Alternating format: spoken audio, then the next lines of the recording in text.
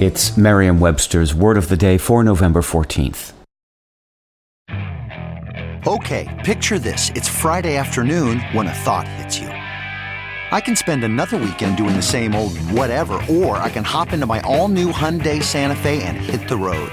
With available H-Track all-wheel drive and 3-row seating, my whole family can head deep into the wild. Conquer the weekend in the all-new Hyundai Santa Fe. Visit HyundaiUSA.com or call 562-314-4603 for more details. Hyundai, there's joy in every journey. Today's word is grisly, spelled Grisly. Grisly is an adjective that means causing horror or intense fear. Here's the word used in a sentence from the Irish Times by J.P. McMahon. It is a national tragedy that we don't appreciate pumpkins more, other than carving them into ghoulish and grisly faces to adorn our windows. We seem to ignore them for the rest of the time they are in season. An angry grizzly bear could certainly inspire fear.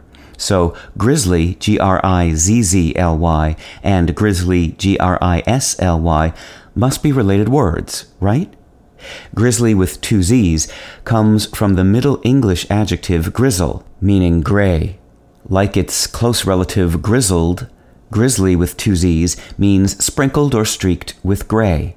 In other words, the grizzly bear got its name because the hairs of its brownish to buff coat usually have silver or pale tips, creating a grizzled effect, not because it causes terror.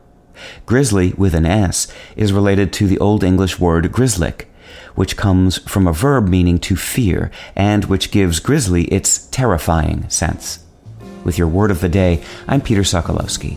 Visit Merriam-Webster.com today for definitions, wordplay, and trending word lookups.